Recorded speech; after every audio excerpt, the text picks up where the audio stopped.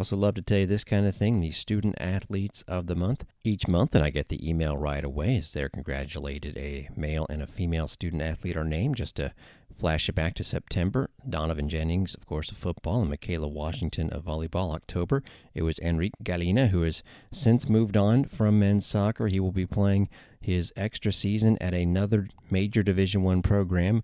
I have knowledge of where it is, but it's not been officially announced yet, so we'll keep that under our hats for now. Jasmine Knowles from track and field cross country was the female October student athlete of the month. In November, our man Antonio Greer from football, and Sabrina Wagner, who, believe me, she has moved on from soccer and I think could do anything she wants to in her career. We'll see if she tries to become a professional. We'll let you know with Sabrina. December, it was Jameer Chaplin from men's basketball and Elena Chinecki.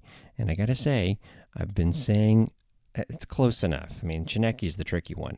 As we all know, Jose still calls her Siniki, but Elena will tell you herself, and I've kind of been saying Elena, how to exactly say her name. This is Elena Chinecki from USF Women's Basketball. You're listening to Bulls Beat with Derek Sharp. That's right, you are. Thank you, Elena Chinecki, who we'll talk more about on our next segment. And then just now announced yesterday, the January honorees for Student Athletes of the Month. Dylan Vega from baseball and Lily Thiessen from sailing. Let me tell you, Dylan must be making a big splash in the classroom because this is his first year at USF. Last year he pitched for the State College of Florida. 18 strikeouts in 17 and a third innings out of the bullpen, 12 appearances. He is out of Pembroke Pines Charter High School. And Lily Thiessen is in her second year with the program of Hall of Fame sailor Allison Jolly, Olympian sailor. She is originally from Seattle, started off her college career at St. John's River State College. It is something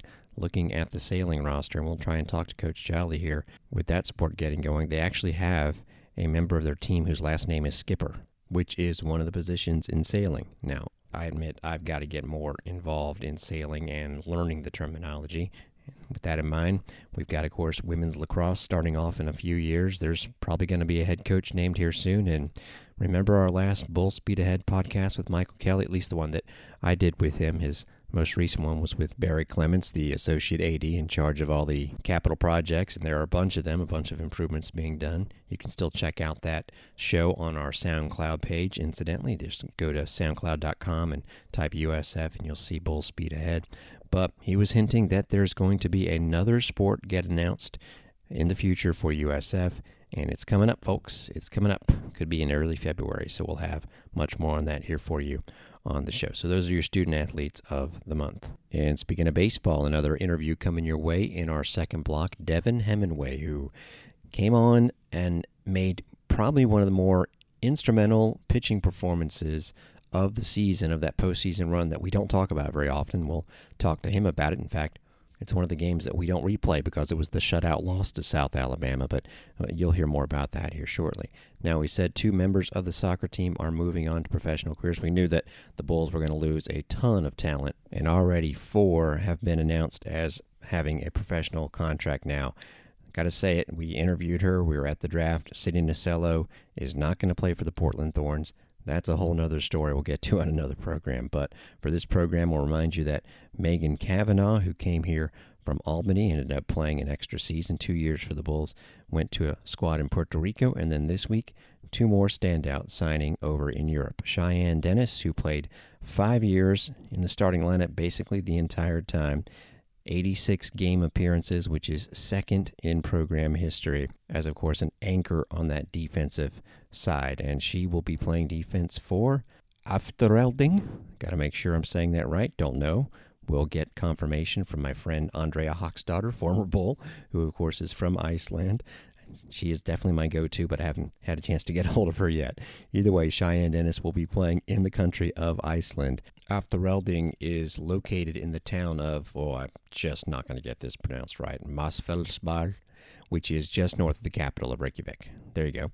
This club has been around since 1909. The women's team just got promoted right back into the top division. Professional soccer in Iceland, not as big. Usually when you have these European leagues, the top divisions have upwards of 20 teams, just the 10 professional squads in the top division of Iceland. But the squad that Cheyenne Dennis will be playing for, Afturelding, what an experience that's going to be, was just promoted back to the top division. Now, they don't play a match for another few months, which is probably a good thing, because of the fact that it is so cold in Iceland these days, and that'll give Cheyenne Dennis a lot of time to get acclimated to her new surroundings. And wow, we'll try and interview her here via the phone or Zoom or something like that, because I want to talk to her about her decision. And looking at the roster for that squad, it is mostly folks whose last names end in Dottir. It's a lot of women from Iceland, just a couple from the United States. So good luck to Cheyenne. Paula Leblik will be headed to Italy, where she will play for Pink Barre FC. They play in the second division in Italy after getting dropped down, but that'll be a great experience for Paula. They are actually in the middle of their season. I guess it's not as cold in Italy, but this is what's called the break, where professional squads in Europe actually decide to sign new players. And here comes Paula Leblik, who came to the Bulls. Mentioned Megan Cavanaugh playing 3 years at her first school and then 2 years with USF. What a find she was out of Oregon State, where she played defense, only scored a couple of goals, and then she splashed onto the scene in her first year with the Bulls, becoming their second leading scorer. She played 29 games in all, of course, in the calendar year of 2021. She is an outstanding individual, a very genuine young lady, and a very talented left-footed. Again, she technically was a defender, but essentially played a left wing for the Bulls, minding that midfield. And always, whenever she was hurt this year, she missed a few games, and her presence was really felt. Her absence, I guess, was really felt on that left-hand side, where she was generally the creator for the team. And just like Cheyenne playing on a team filled with women from Iceland, you look at the roster for this Pink Barre side, and it is mostly Italian, so she will be getting acclimated as well. Wish them the best, and I'm, again, going to try and interview both for the program. Now on to the basketball, and also reminding you that at the end of the hour, as we do on Wednesday and Friday, we'll get you some conference news with Around the American, but familiar opponent for the Bulls. Kind of a strange schedule for USF this year, in the fact that not even halfway through it, the Bulls are playing two teams for a second time. The Bulls are just 1-4 in conference play. The schedule is calling for 18 teams, so obviously not at the midway point. Of course, they've had a couple of games get postponed, namely against East Carolina and more recently against Temple. This latest run through the schedule has seen the Bulls have to go on pause for just one opponent, so that's good. It was supposed to be Saturday against Temple. The Bulls, as a result, haven't played since last Tuesday. They're at home against the Mustangs, 7 o'clock. It is Coaches versus Cancer night. I happen to know that we'll have a special guest, a doctor from the Moffitt Cancer Center, on with Jim Lighthall at halftime. You'll want to check that out. The pregame show with Jim and Joy Johnston begins at 6:30. These teams played exactly 2 weeks ago in the Moody Coliseum in Dallas, and if the Bulls can replicate the start and just keep doing that, they'll be in good shape. Jameer Chaplin, hesitation, gets to the top, drives it into the paint, stops on a dime, puts it up over Kendrick Davis, and rolls it in. Jameer Chaplin, fresh off a career-high 17 at Tulane, and that was fresh off a career-high 16 against Houston. Here's Murphy at the top, feet on the logo, driving right. He elevates, fires from 17 on the move. Good, and that's where Caleb Murphy makes his living right there. Off the bounce from about 17 feet away, and he will get that shot today against Davis. They've got the lead 4-2. Murphy behind the back, gets a screen. Now he leaves it for Chiwa, rolling to the basket. Caught, layup is good. Murphy sets him up, and Chiwa lays it in. One dribble, fires it inside, and the shot is blocked down low by Jameer Chaplin. Off the window it goes. Agunane had the shot blocked, and Chap at 6'5" gets his second. 15:35 to go. Here's Caleb Murphy with another jump shot from 15 at the elbow. It's a 9-0 run by USF. I don't know what's better right now, the offense at one end or the defense at the other. And here come the Bulls after yet another stop. Murphy, left side pass to Javon Green. Now McCreary, baseline jumper, good. High arcing jumper by Jalen McCreary, and he picks right up where he left off Saturday in the Big Easy. It's an 11-0 run by the Bulls. Of course, that was going to be hard to sustain against a team like SMU, led by one of the most sensational players in the country, Kendrick Davis, folks. I know we're not supposed to sell games based on who the other team is. In fact, my job is not to sell tickets, but I will tell you reasons to go to the games, and boy, he is definitely one of them. The Bulls, as you heard, were ahead 11-2, and really it stayed close throughout. SMU eventually did make a run, and it was still a 2-point game at the half, 35-33. Bulls were shooting the ball well. Jameer Chaplin, who you heard, Russell Chiwa, both had 9 points. Caleb Murphy had 8, doing well enough. But in the second half, as it stayed close for a while, in fact, it was a 1-point game still with about 16 minutes left. It was a 2-point game, 48-46 after a 3 by Jameer Chaplin with 13 and a half minutes left. 2-point game. Less than 10 minutes later, it was 75-54 as SMU simply put on a second half blitz. Final score ended up being 77-65, which truly was about representative, even though it could have been a much bigger margin at the end. The Bulls got some points there at the end. Remember, Sorrell Smith scored 9 points basically in the last 2 minutes of that game, but it wasn't enough. 3-point shooting in the second half was the difference. Zurich Phelps was 3 for 5 on threes in that game. Zurich Phelps is a freshman from Midland, Texas.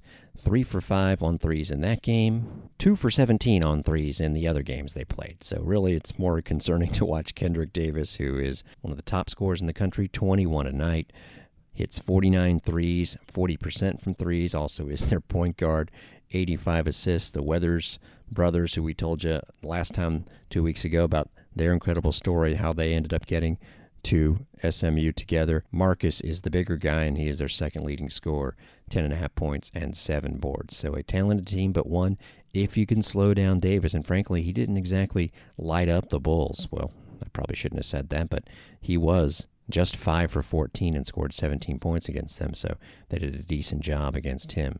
Jameer Chaplin had a nice game that night with 17 points. No doubt the Bulls can hang with SMU. Of course, the Bulls, the most interesting thing, we'll be listening to the injury update to see how full strength the Bulls are anytime you come off a game that you could not play due to COVID-19 protocols. You figure maybe 1 or 2 or more players will be out, so Jim and Joe will let you know all about that. SMU is the second highest ranked team in the conference in the net rankings, hovering in the upper 50s, so they cannot afford to lose this one. SMU is 14-4 overall, 5-1 in the conference. That's second place in the actual standings as well. Bulls are 6-11 overall, 1-4. The women's team from SMU leads the conference, although the Mustangs, haven't played their last 2 would-be games. And the women's basketball Twitter feed has put this out. You need to RSVP if you are a women's basketball alumni, because the February the 13th, that's a Sunday game, is going to be celebrating, of course, 50 years of USF women's basketball. If you want to be part of the celebration, make sure to RSVP. In fact, Mercedes Jorge, who is the director of operations, we have her email. Just go right there. It's Jorge, spelled JORGE 46 at usf.edu. JORGE 46 at usf.edu. That's if you played women's basketball for the program.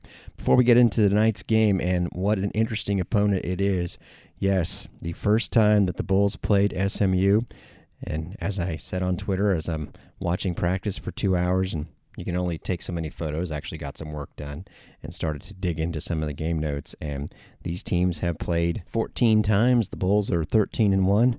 Oh my goodness, the last time the Bulls were there 3 years ago was, remember when all the players got hurt 3 years ago? It was one of the rougher offensive performances I can remember. I can guarantee you, even though the Bulls have had some issues with players just not completely being fully healthy in themselves, it's not going to be 46-44 tonight. Then again, SMU's defense has been tremendous, but these teams have played the 14 games. Bulls have only lost once. The first meeting, and I had to ask Jose Fernandez last night if he remembered this, was in 2001, and it was in Boston.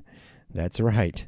The Bulls played in the Boston University Classic. They opened against Boston. Now, this was coming off Jose's first season when, frankly, the performance of USF, and this just shows you how far they've come, would have, warranted a team wanting to schedule them for their opener in a 4-team event. The Bulls were 4-24 in Jose's first season. Then in 2001, they start that thing off in Boston. They win against the Terriers 76-70. Then they actually played SMU and beat them 79-64, and they were 7-0 to start that season. And I said, Coach, can you remember any of the teams you played in that 7-0 start? And one of them by the way, was the Miami Hurricanes. Another, randomly, was IUPUI. And another was Morris Brown, 124-54. That was the, as it turned out, of course I didn't know this until I did the research, last year that Morris Brown played women's basketball. But Coach wanted to make sure I knew. This is something that you might not know. In all of his years here, more than 20 now, he has never played a Division II or a junior college program. He wanted to make sure that distinction was clear. Even though Morris Brown was a weaker school, they were an NCAA Division I independent. There you go. Bulls ended up 10-3 non-conference that year, 4-10 in the Conference USA. It really is something. It shows you how the Bulls started off sort of humbly. The next year, by the way, they were 0-12 away from home. And then all of a sudden, once things got going into the postseason realm, it really was the 2004-2005 season, and they got into the WNIT, and of course the NCAA tournament is now the expectation for the team. Well, can't really say that on the SMU side, at least maybe until this year. The last NCAA tournament was also the last time they won more than one game in their conference tournament, and that was in 2008. That'd be the Conference USA now. They have been to the WNIT 5 times since then. Now, this might be a harsh opinion, but I'm going to say it. It's how I feel. It's how I felt at the time last year. SMU was 0-6 and decided to basically end their season due to COVID. Now, if they're 6-0, did they do the same thing?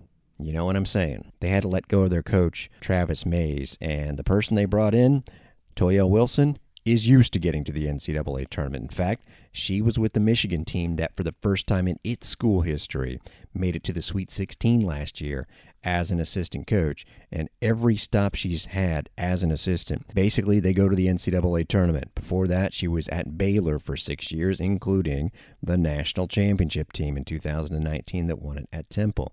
Before Baylor, she was at Prairie View A&M, which in 3 straight years won the SWAC and made it to the NCAA tournament. When she was a player at Manhattan, you guessed it, she was their Defensive Player of the Year, and she led them to the NCAA tournament.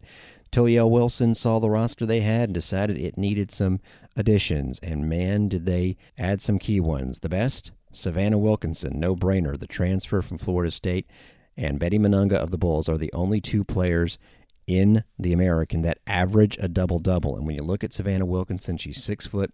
She doesn't present herself as this big center that's going to grab every board in sight. However, she does it. In fact, she has nearly 100 more rebounds than the person behind her on the team in that category. Wilkinson averages 10.6 a game, also scores 15.5.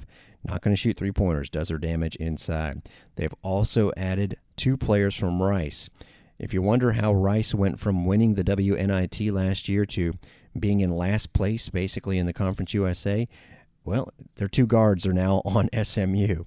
Sydney Wiggins, she is more of the three-point shooter of the 2, averaging nearly 11 points a game. That's 3rd on the team. And their point guard, Jasmine Smith, averaging 9 points a game but 65 assists. Basically, these 2 ladies were 4-year starters for Rice. They were the top 2 assisters. They also right up there in scoring. You add in what they're doing to Kayla White, who's a 5th-year player who recently went for 34 points. She's on a tear, averaging more than 14 points a game. Now, they have not played since the 15th, but that was a thrilling overtime win against Tulane. Their first 2 conference games were both very convincing.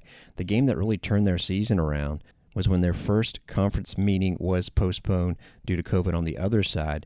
They added a game at TCU, and they went there and destroyed them, 79-53. We can say this about pretty much every team that plays the Bulls. Their non-conference schedule isn't like USF's, but it's comparable. Now, they lost an early season game to Oklahoma State, which frankly is one of the weaker teams in the Big 12. They lost by 17. However, they gave Arkansas, which is an NCAA tournament team, a much closer battle, losing by 7.